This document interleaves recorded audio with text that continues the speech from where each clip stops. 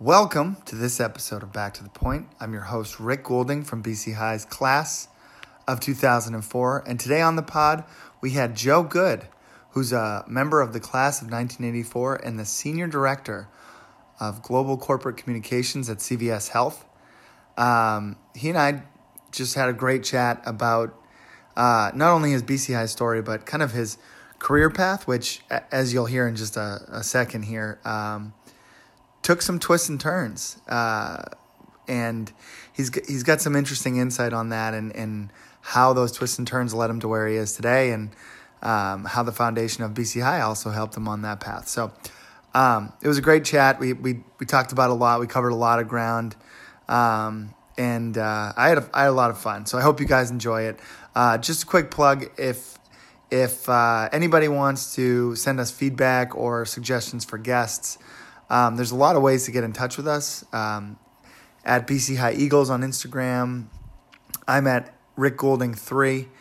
BC High, or Back to the Point at bchigh.edu is the website that we have dedicated to this podcast. So any suggestions for guests, feedback that you have, if you just want to drop us a note and tell us how awesome this pod is, we'd love to hear that too.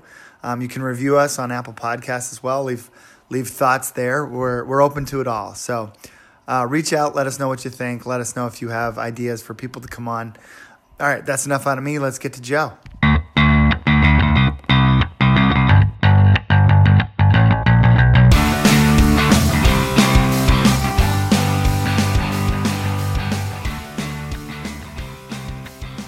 Welcome to this episode of Back to the Point. As I said in the intro, I'm your host, Rick Goulding from BC High's class of 2004. And today on the pod, I'm very lucky to be joined by Joe Good, who is a member of the class of 1984 and who's the Senior Director of Corporate Communications for CVS. So Joe is joining us today via Zoom, as you all know. But Joe, we're very excited to have you on. How you doing? Rick, great to be with you. Thanks for having me on, and a shout out to the class of 84, and especially Bob Foreman, who I believe recently joined the board, and I know Bob is going to provide wonderful leadership to the school, and we're just proud to have him represent our class. And thanks for having me. Of course, yeah. There you go, 1984. You got a little shout out on the pod today. So. Joe, I always think about where I want to start these conversations, and I think a good place to start with you is to actually start kind of back at the beginning, and I'd love to start with how you ended up at BC High, what the path to get you in the door on Morrissey Boulevard was like. Yeah, so, I'm like a lot of kids, I think, from the city of Boston who were fortunate enough to attend BC High. I always describe myself as that quintessential Irish Catholic kid from the hardscrabble streets of West Roxbury, and grew up with parents who instilled the values of family and education, hard work and community, all of those things that were reinforced at BC High. But, I could have gone to Catholic Memorial, Xaverian, Boston Latin, and I saw all of the schools, but BC High was really impressive to me for a number of reasons. The facilities were top notch. I was so impressed. I remember seeing the chemistry lab on my visit and said, wow, this is wonderful. But more importantly, the diversity of students to bring together kids from the suburbs with kids from the city was a wonderful experience. And now you think about the school and it's very global in nature as the world gets smaller. The values and the humanities-based education that the Jesuits delivered was something that attracted me. And then, the level of engagement and passion among the faculty and the active alumni network. I had two uncles one who went to BC High in the 30s and one who went to BC High in the 60s. When it was coming down to decision time, their experience really weighed on me. And they said, this education is going to open up so many doors for you. And that made all the difference. And there was a reason why I committed myself to travel 90 minutes every day back and forth from West Roxbury. And as you and I were talking about earlier, why I keep BC High on my resume, because it resonates with so many of us who are part of this 150-year tradition of developing talented young men who serve others and serve their communities. And it just was a wonderful experience. And my experience at BC High casts a long shadow on my career and my success. And I know we'll get into that, but that's what really drew me to the school. And I'm glad I did so. Yeah, no, absolutely. And so during your time at the school, that's kind of what you just described was the thought process of getting you there. Once you were there, looking back, what are some things that stand out from your experience in terms of, experiences, friends, teachers, all of the above? Yeah. So putting my career journey into that context, I think I always marveled at how effective teachers were at communications. Steve Hughes was my homeroom teacher. He was my football coach. He was my history teacher. Nick Argento, was a wonderful economics teacher. Father Jim Walsh opened the world to literature and helped me become a better writer. Jim Cotter as an advisor and coach. All of these folks understood the power of narrative and storytelling to enrich the curriculum they were delivering. And that always stuck with me, that how important good communications is as a skill set, regardless of what career path you choose. Whether it's being a good parent, whether it's being involved in your community. I think the art of communication is a wonderful skill set to have, across every dimension of your life. So that was one thing that, looking back, I walked away with and was struck by. The other thing is BC High instilled important values, the values of truth and honesty and integrity, the values of doing the right thing, being socially aware of your community and the world around you, and trying to make it a better place, right? Being a man for others, as we like to say. And that informs me today as a public relations practitioner. I like to think that a good corporate communications leader serves as a connector, a collaborator, and often as a conscience of an organization. And those are things I learned at BC High, and those are things that stay with me today. Yeah, and I think you touched on a lot there. That's really important, and obviously something that a lot of folks take from the school. But I wanted to touch back on a couple of things that you had mentioned a little earlier. One of the things that I wanted to touch on was the role of, you mentioned two uncles and kind of your family. I was hoping you could talk a little bit about the role of your family in shaping your BC High experience. Yeah, look, as I said, obviously coming from an Irish Catholic family, a Catholic education was important. We visited all of the Catholic schools back in the 80s, from Don Bosco and Xaverian and others. And I think BC High just had a different feel to it. And I saw the impact that BC High had on my uncles and their experience. I don't talk a lot about my college experience all that much. BC High always resonates with me. it's funny. You and I were talking earlier. I keep BC High on my resume and on my LinkedIn page, not because I want to remind people how old I am, but rather it's an open invitation to uh, uh, students and alumni who want to seek out other alumni for guidance and advice and help or engagement. And I think that network is what my uncles always talked about. That they always would say BC High speaks and has an impact all the way out in Pretoria, right? That's how vast the network is, and I think it was that really drew me to this wonderful community, and it's a community that I stay in touch with today, whether it's going over there for a football game, catching up with the class of '84 at our reunions, and even in between our reunions. We've got our own LinkedIn page and stay in touch. It's that family, it's that community that I think truly sold me on the school, even beyond the wonderful values-based education that I received. Gotcha. Yeah. That's impressive that you guys have your own, the class of '84, I should say, has their own LinkedIn page.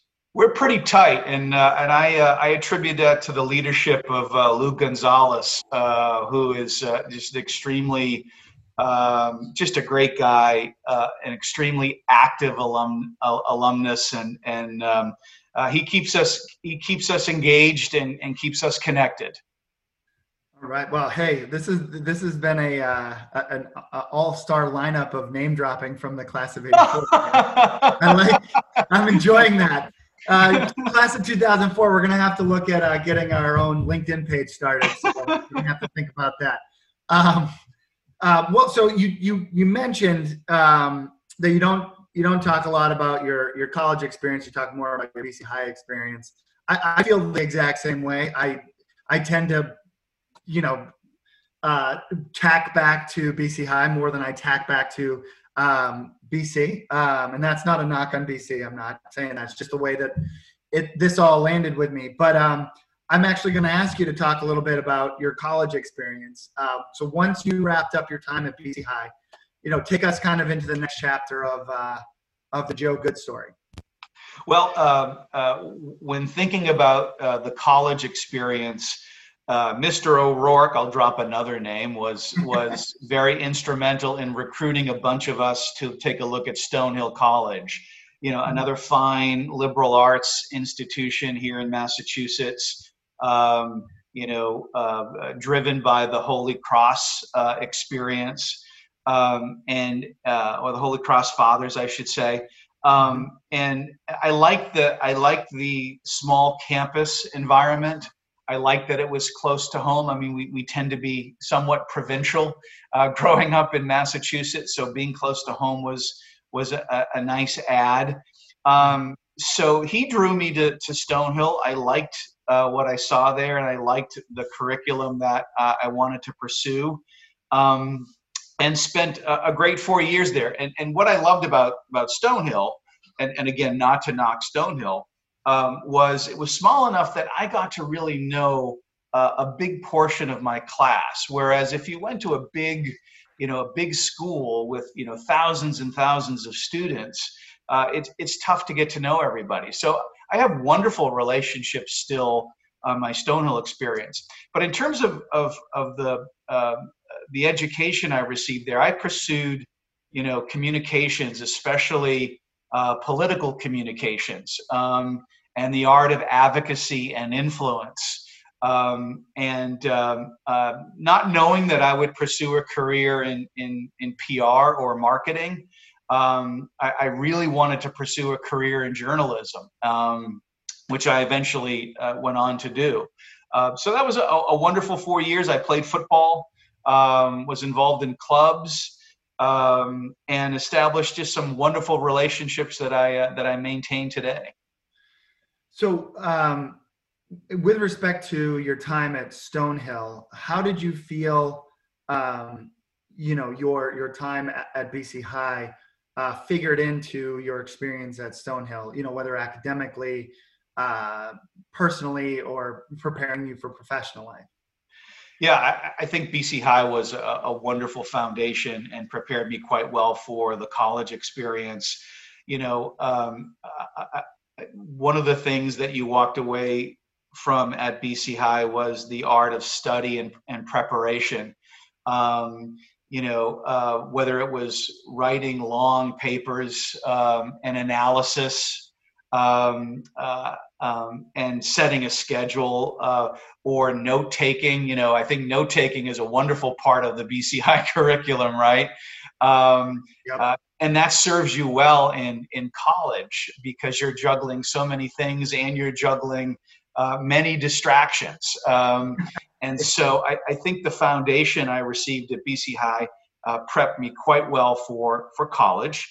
The other thing too is, that Catholic education at BC High translated quite well at Stonehill, which was also a Catholic education. So my fellow students at Stonehill came from very similar experiences, and that was wonderful. And I think that helped to establish long-lasting friendships, right off the bat. So yeah, I think the transition was seamless. Good. Yeah, good. You touched on the field that you were going into while you were studying at Stonehill. So I'd like to take the conversation there next. I want to touch on and we talked quickly yesterday, just as like a quick pre-pod call, and I told you during that call that I pulled up your LinkedIn page, and I noticed that you worked as a White House correspondent, and I was hoping we could go there. Could you tell us a little bit about your experience, using your education to go into that field? Yeah, I was, Mrs. Madden will love this. There's another name drop. My math teacher at BC High. I was always the creative type, right? I didn't set out to go into accounting or anything, and really didn't set out to get into marketing or public relations or journalism. But after college, I thought about my skill set, and I wanted to be the next Peter Jennings. And you're probably too young to know the ABC News anchor. I remember him. I remember Peter Jennings. But yeah. Peter, and I became friends with Peter. He was the quintessential broadcast journalist. In addition to the fact that we both had great hair, right? But my path began in broadcast journalism. First as a reporter at a very small radio station in Laconia, New Hampshire. I was fortunate enough to have 3 very good mentors, all of whom worked for the networks, and they helped to accelerate my broadcast education and skill set. And that quickly transitioned into a move into a major market radio station in Boston, WEEI and WVBF. They were all news stations at the time. And then that translated into a move to Washington, D.C., where I worked for an emerging network that was owned by the U.S. Media Corp called Standard News. And that was a wonderful experience. I traveled on Air Force One covering the last part of Bush 41 and the first 4 years of the Clinton administration. That took me to covering some of the wars we were in, the peace treaties, some of the most important public policy initiatives like healthcare reform. So I was on my way at the time. In my mid-20s, I thought that I would one day be on the evening news. But the industry at the time went through an incredible period of change and a period of disruption where the news industry was consolidating. Disney bought ABC, General Electric bought NBC. And so there was a lot of consolidation, a lot of layoffs. And that prompted me to have to sort of transition my career, and that's how I got into public relations. But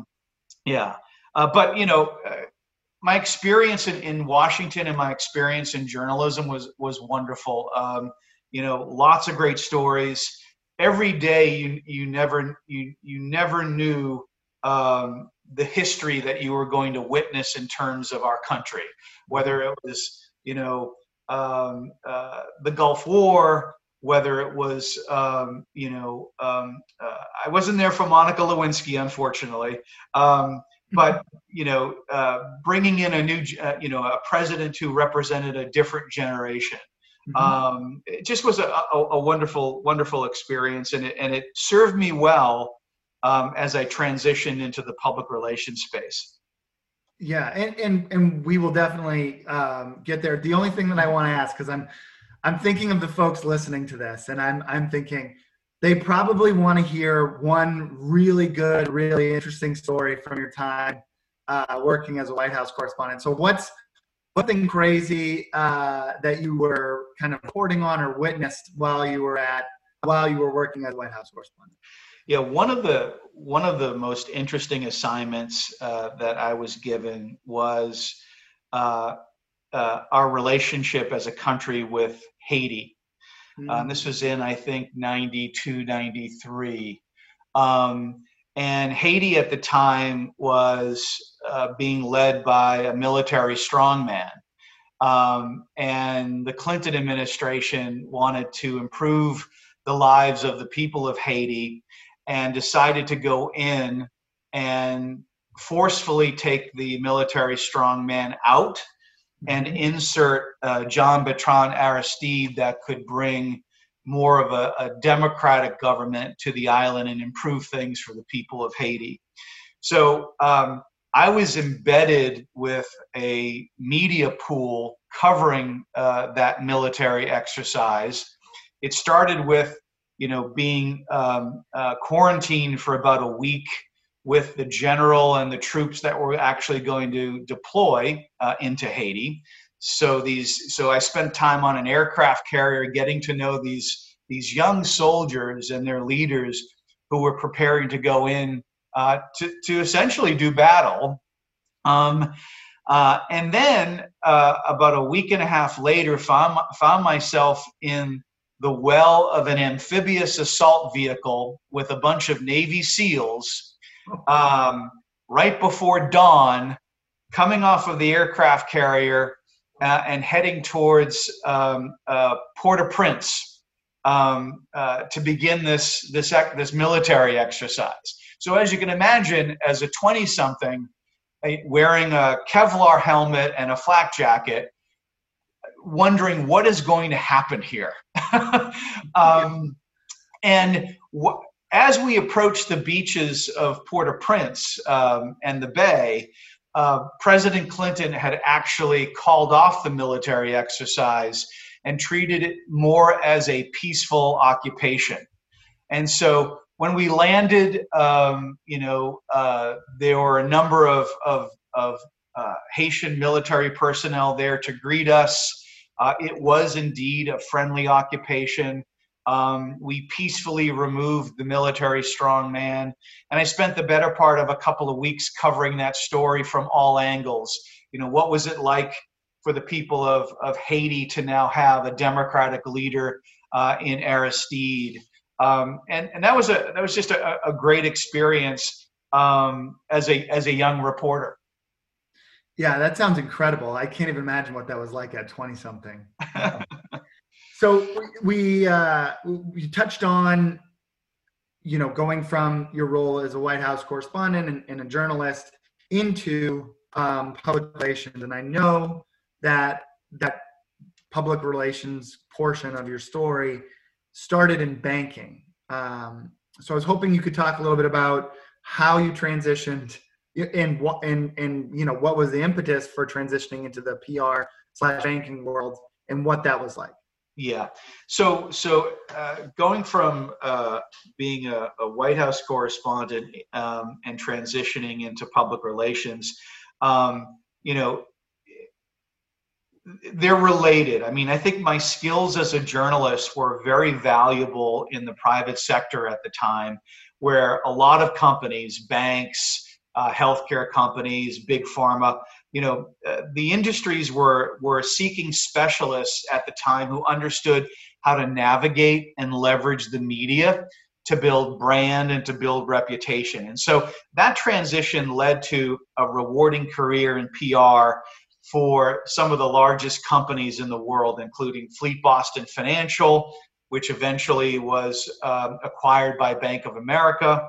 I then transitioned as a PR practitioner to the United States Golf Association, and then presently with CVS Health. But that first transition to Fleet Boston, I was fortunate enough where banking was going through a period of change where marketing and communications was becoming a critical discipline to communicate and engage a customer base. Banking was becoming more innovative. There were more resources and capabilities that banks could offer the consumer and the B2B client, and that required marketing and communications. And so I was fortunate enough to join Fleet Boston at a time when they were a super regional banking institution. They were going through an incredible period of M&A, and they grew into having, to really being the omnipresent financial institution across New England and the Northeast. Led by Terry Murray. Ann Finucane was the chief marketing officer and a wonderful mentor to me. She's actually on the CVS Health board of directors now, and we keep in touch. But it was a great transition. It was a place that had lots of resources that I could take that understanding of the media and make an incredible contribution to a company that was going through an incredible period of change. And I think, there's an important lesson here for, anyone starting out or frankly, anyone, in the middle of their career. My career path was not linear, and I don't think career paths have to be linear or cookie cutter. And I always tell people that ask me and ask for career advice, be open to those left-hand turns, be open to change and taking risks and pursuing new opportunities, because that really enriches your skill set and your experience, and you become more valuable for your existing or future employers. No, that's definitely helpful. I think that there's a lot of I think that folks sometimes get a little settled into a mindset where you have to choose early and stay on that path and really drill down and stay on, as I said, one path. But I think it's helpful to hear that sometimes you can take those left-hand turns and still everything turns out, well. So I mentioned this just a minute ago. You went from banking to USGA. Can you tell us a little bit about what that was like? Not only that transition, but also what your experience with USGA was like. Yeah.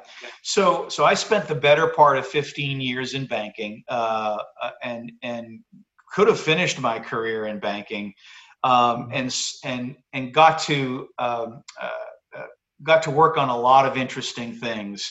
One of those areas that I worked on was Bank of America's sports marketing programs. Bank of America as a national banking institution with stores or branches and locations all across the country and around the world, they had a rich portfolio of sports marketing relationships, from NASCAR to the NFL and Major League Baseball to the Olympics. They had a rich arts and cultural set of programs and relationships with museums around the world. And I got to work on those, work with those relationships to deliver the bank's brand and reputation and interesting programs for our customers.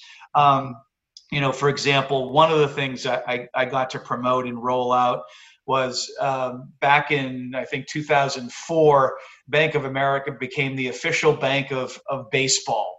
And we established marketing relationships with Major League Baseball, Minor League Baseball, Little League Baseball, and the Hall of Fame. And using the equity of baseball and America's love for the game, we were able to deliver products and services and establish a unique relationship with baseball's fan base at all levels to deliver the Bank of America brand. So I had established a relationship or a reputation rather, as a PR practitioner that understood the intersection of brand and sports and sort of the consumer landscape. And the USGA at the time, this was back in 2011, and we were right in the midst of the financial crisis or recovering from the financial crisis. The USGA wanted to reinvigorate their brand and their reputation and their leadership in the game of golf. The USGA was an institution that was over 100 years old. They were the governing body of golf here in the United States and in Mexico. They were a companion partner to the Royal and Ancient, who oversaw the game of golf in Europe and beyond. And so, they felt that they had lost their luster, that they weren't communicating, their governance presence and their capabilities and their leadership to the game in an effective way.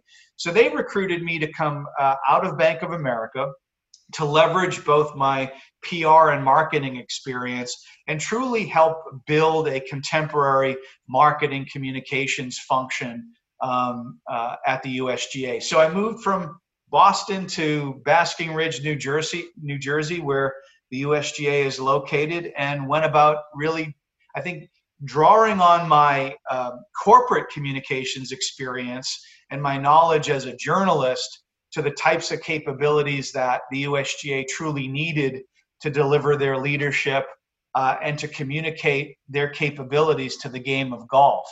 And that was a wonderful experience. So, think about working on the US Open and their other 12 major championships and dealing with an army of golf journalists and sports journalists. Or, one of the tricky things that I helped the USGA to navigate on a couple of fronts. One was introducing some different rules of the game and expertly educating both the professional golfer, but also the recreational golfer on Main Street about these new rules. And that required a tremendous amount of communications and marketing expertise. And then helping the USGA navigate things that they might not have thought about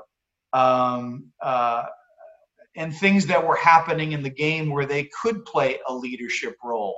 For example, we saw at the time the game of golf really begin to diminish. Growth was waning. Golf courses were losing money and shutting down. Bringing a research arm to the USGA so they could understand what were those barriers to the game's growth and to an invigorated fan base. And what could the USGA do to bring programs and initiatives to address some of those barriers to the growth of the game? So we worked on things like pace of play. We developed marketing campaigns that encouraged people to play 9 because sometimes playing 18 holes just didn't fit into your disposable time as a parent or a busy professional. We addressed the sustainability of the game given climate change and global warming, and how could we help golf courses better manage their agronomy and their use of water. So it was really a wonderful experience. I enjoyed it. And I think I achieved over the course of 4 or 5 years what I wanted to achieve in terms of putting in place a contemporary marketing communications function. And then the time came, I think, where I wanted to get back to corporate America and was curious about other challenging assignments that I could pursue as a public relations professional. But it was a wonderful experience. And another example of don't be afraid to take risks. I think what attracted me to the USGA at the end of the day was, you don't very often get an opportunity to build something from the ground floor up. I mean, being at a company like Bank of America, the public relations and marketing departments were very institutionalized. You could make some improvements on the margins, but for the most part, they ran like a Swiss watch. But at the USGA, I got to come in and build something, and you don't often get that opportunity in one's career. So while I was taking a career risk, I was also learning a new skill set and building my skill set as someone that could drive strategy, build organizations, recruit and develop talent. And that was exciting and interesting to me. No, that sounds great. It sounds like that would be challenging, but also a lot of fun. So now you're at CVS, and can you talk to us a little bit about, what you do there, your day to day, and what it's been like, kind of in these different times that we're in right now in terms of COVID and everything else. Yeah, so after I decided to leave the USGA, I was sort of researching, where's the next industry and where could I bring my skill set and my experience, and healthcare quickly rose to the top of the list. Healthcare plays a fundamental role in our economy, in our personal lives. I mean, it's like 1/5 of the U.S. economy. And what's more important besides your family and money than your health? And healthcare is going through a tremendous period of change and disruption. And with change and disruption and evolution, often comes the need for good communications and good marketing. And so I was recruited by the folks at CVS Health, who were on the front lines of bringing transformation and reinventing healthcare at the retail level, and came in and as a senior director of corporate communications. And my role is to really work with our CEO and his management team, and to look at the enterprise view of the company and how can we deliver through the media, through social media, through influencers like elected officials and regulators and community leaders, deliver the CVS Health brand and reputation. And I joined CVS on the heels of perhaps one of the most boldest corporate decisions to ever come into the marketplace. And that was the company's decision to eliminate the sale of tobacco and cigarettes. So at the time, CVS was coming off the acquisition of Caremark, which is, our pharmacy benefit management business, and that's your sort of prescription drug plans that we sell to major corporations and employers. They were looking at acquiring other companies and really evolving from sort of that corner drugstore and sundry to truly a healthcare company. And if you were going to call yourself CVS Health, you couldn't sell one of the most dangerous things to one's health, and that's cigarettes and tobacco. So we had to make that bold decision, a $2 billion decision, by the way, to eliminate tobacco and cigarettes. And as you can imagine, that required a tremendous amount of marketing and communications to pull that off. And looking back on that, it was a bold move. I think it really put CVS on the map as a healthcare leader. It opened up the door for us to have, legitimate conversations with companies and would-be business partners about working with us, that we weren't just a local pharmacy. And that was just a wonderful thing to work on and really set the stage for, I think, the role that CVS is playing today in healthcare, whether it's helping the country navigate a global pandemic, whether it's addressing, the cost of prescription medication or the overall cost of healthcare. But healthcare is a hot sector right now, and I think it was the right move for me to make. And it's been really exciting, especially now, with the pandemic and the virus, CVS is really on the front lines of helping the country move forward in so many different ways. And you're touching on something that I was hoping we could get a chance to talk about today, and I think this is a good time to get into it. One of the things that's come up a lot, in discussions nowadays is the role of corporations as quote unquote citizens of the world. This idea of corporate citizenship. As someone who's communicating, with the media and with the world, frankly, on behalf of CVS, I was hoping you could talk a little bit about how you approach that concept of corporate citizenship and,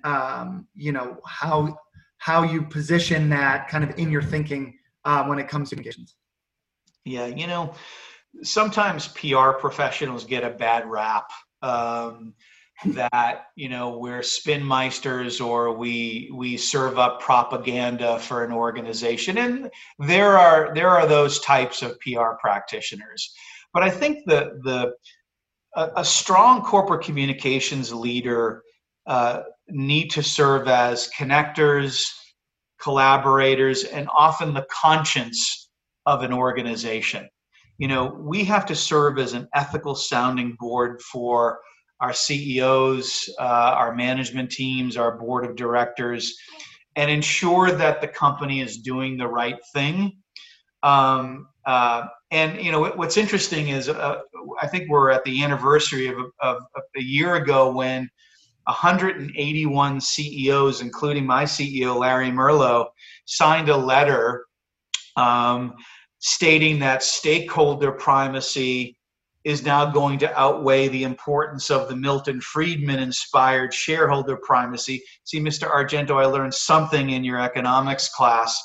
That corporations today need to do the right thing for their employees, do the right thing for their customers, get involved in improving the communities in which they're conducting business and delivering products and services to. And that's a new thing right now. And I don't think we're going to step back from that, mostly because of people like us that have graduated from BC High or the students that are at BC High now, the millennials and the Gen Zs, because I think the generation coming up has a utopian view of the world. And I think they're demanding that brands and companies that they want to engage with act accordingly. And so as part of my job, I need to bring a bit of that world inside CVS Health and help the management team understand, what's happening politically, economically, what are those social and cultural tensions and forces that are at work in the marketplace, and how do we as a company, CVS Health, get involved in advancing some of those agendas. I'll give you an example. I think everybody was struck and saddened to see the George Floyd incident, and certainly the parade of similar incidences that happened before and after that.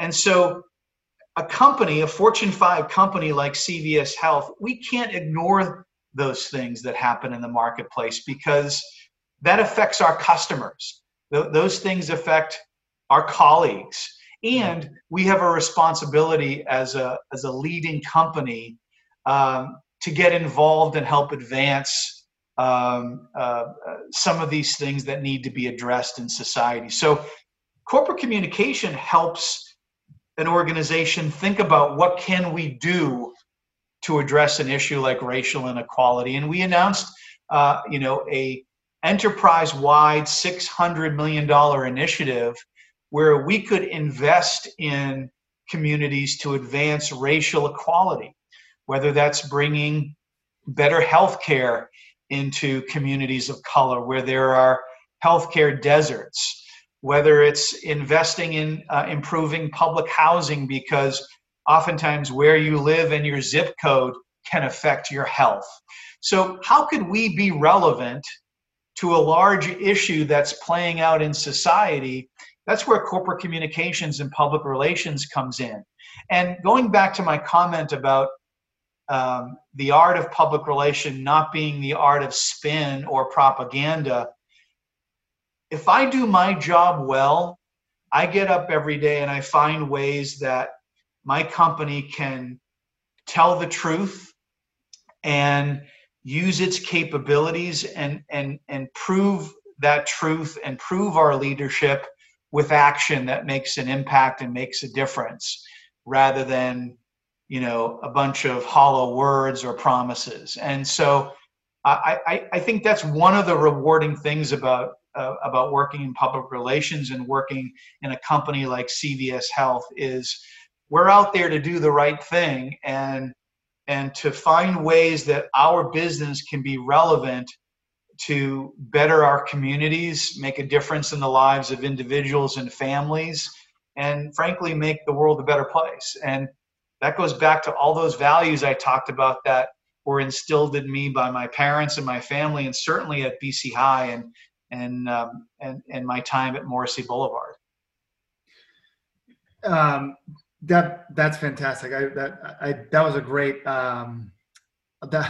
I just thought that was a great discussion about that. So thank you for that. The other thing that I wanted to touch on now is I have two more questions, and then I promise I'll let you go. The first question is I wanted to talk about the media landscape. So you've had some time in the media, and then you had a lot of time, dealing with the media. I was hoping you could just kind of touch on the media landscape nowadays, where we are, kind of what you're seeing and where we might be headed in terms of the role of the media, the way the media is working, and things like that. Yeah, the media landscape is constantly changing, especially in the age of Trump and now in the age of COVID-19, right? And there's a lot of research out there that points to a growing distrust of the news media. I think that level of distrust among consumers remains high. I think there is, just like there's a perception that society is very polarized, so is the media. There's a perception that there's a growing bias among the media. And I think that translates into, consumers of news who are absorbing more of an agenda than they are absorbing unbiased news content. There's a reason why people will gravitate to Fox versus CNBC or CNN. And that has a lot to do with their political orientation. And I think the news media has shaped itself as such in a very polarizing way. I think the adoption of social media has also reshaped the media landscape. News is immediate. News is quick. There's often not a lot of context. And I think that tends to unfairly shape people's opinions and perceptions of what's happening out there. Then there's this thing called the Trump effect. And, regardless of whether you support President Trump or not, and whatever your political persuasions are, brands and companies now have to compete for coverage with the White House because President Trump is just so pervasive in the media. He knows how to use the media, and he very often is the lead story of the day. So as PR practitioners, we have to be much more creative and innovative and diligent in trying to get the CVS Health story in the media, and because we're competing with Washington in a very real way. Let me talk about local media for a second. Sure. One of the concerns I have about local media, and part of my responsibility at CVS Health is to get our story out there locally because we're in all 50 states in terms of our operations. Newsrooms at the local level, whether it's local broadcast or local newspapers, continue to atrophy. They're getting smaller. because of the internet and because of other forces in the media, and the economics of the news business. I think I read a statistic somewhere recently that 1 in 5 reporters live in 3 major communities: New York, LA, and DC. And that means the local media is getting smaller and smaller. And what concerns me about that is I think we're going to head into a period, unless things change, where we will experience an incredible period of corruption at the local level, because you don't have the local media, the Boston Globes and the Boston Heralds. I mean, we're fortunate enough to have a robust media in Boston, but a lot of communities don't have that, where they're putting the checks and balances on our local municipalities and governments to do the right thing and to be transparent. So without that fourth estate, I'm concerned that we're headed for a period of a lot of corruption and a lot of scandal at the local level. Now, the pandemic has certainly changed the media as well. It has exacerbated that atrophy that I talked about at the local level. Newsrooms are having to furlough and lay off reporters, so they continue to get smaller and have less resources to work with.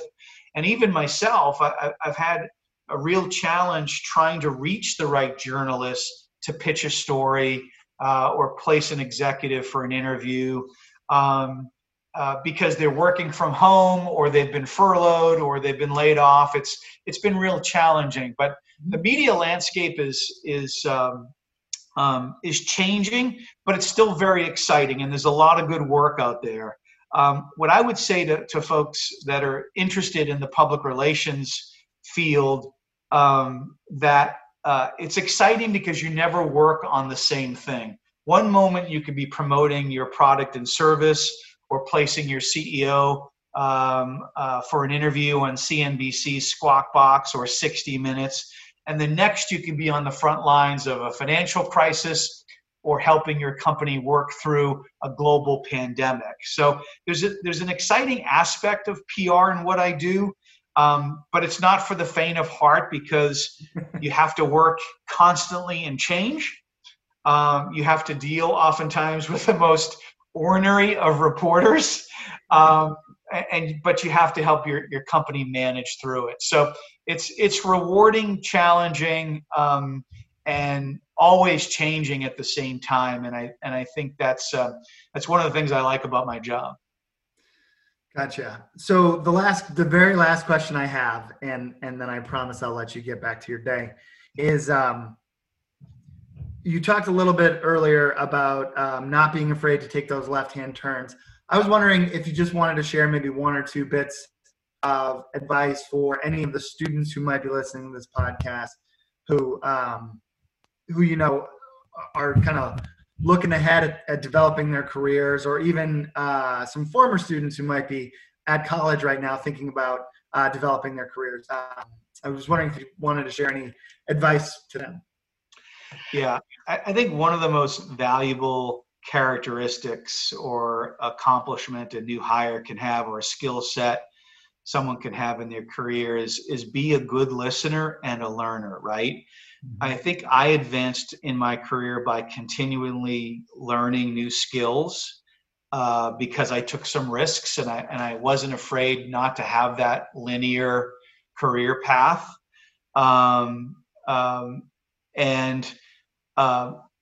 And also not being afraid to enlist colleagues and your bosses and even clients to act as your instructors and your teachers. I talked about the value that I saw in my instructors and teachers at BC High, and certainly at Stonehill College. But we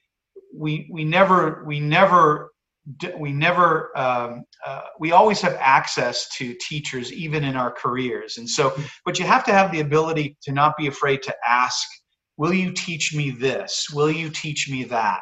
When I transitioned from journalism to banking, which was a very stark transition, I found myself in the middle of Fleet Boston's acquisition of Shawmut Bank. I'm sure some of you remember Shawmut Bank. Yep. And I convinced the chief communications officer at the time to send me to New York and to embed me with the M&A and integration teams so I could learn the finance side of banking, so I could learn the operational side of banking, and spending time with those financial wizards and those Six Sigma operational efficiency engineers only helped to educate me on the company, how things operated, how things worked, and it made me a better communicator and a better public relations professional for Fleet Boston and eventually Bank of America. So I think the lesson here is don't be afraid to continue to be curious in your career and ask for help and find those mentors, because it's going to make you a better professional, and it may even open up some interesting doors you never even thought of. Yeah, totally agree with that. That's fair. Well, great. Joe, this has been excellent. I've really enjoyed talking to you. Thank you so much for your time and joining us and sharing. Really appreciate it. And we'll just end by giving another shout out to the class of '84 on your behalf. Well, thanks very much. I've enjoyed the conversation, and best of luck with the rest of the school year. And that does it for this episode of Back to the Point. Just want to say thank you to Joe Good for coming by and sharing a little bit about his story with us. It was great. I had a blast talking to you and really appreciate you taking the time. So Joe, if you're listening, thank you. And we'll just give one more obligatory shout out to the class of 1984 on your behalf. Thank you also to Mike O'Brien for just being instrumental in pulling the pod together, scheduling, helping figure out who's coming on next. It just instrumental to making this all happen. So thank you, Mike. And as always, thank you to the Fairy Pod Mother, Kristen Brophy, who is just an incredible sound editor. Can't say it enough. So I'll just keep saying it every single episode. And most importantly, thank you to all of you for listening today. Hope you enjoyed it. And we'll talk to you soon.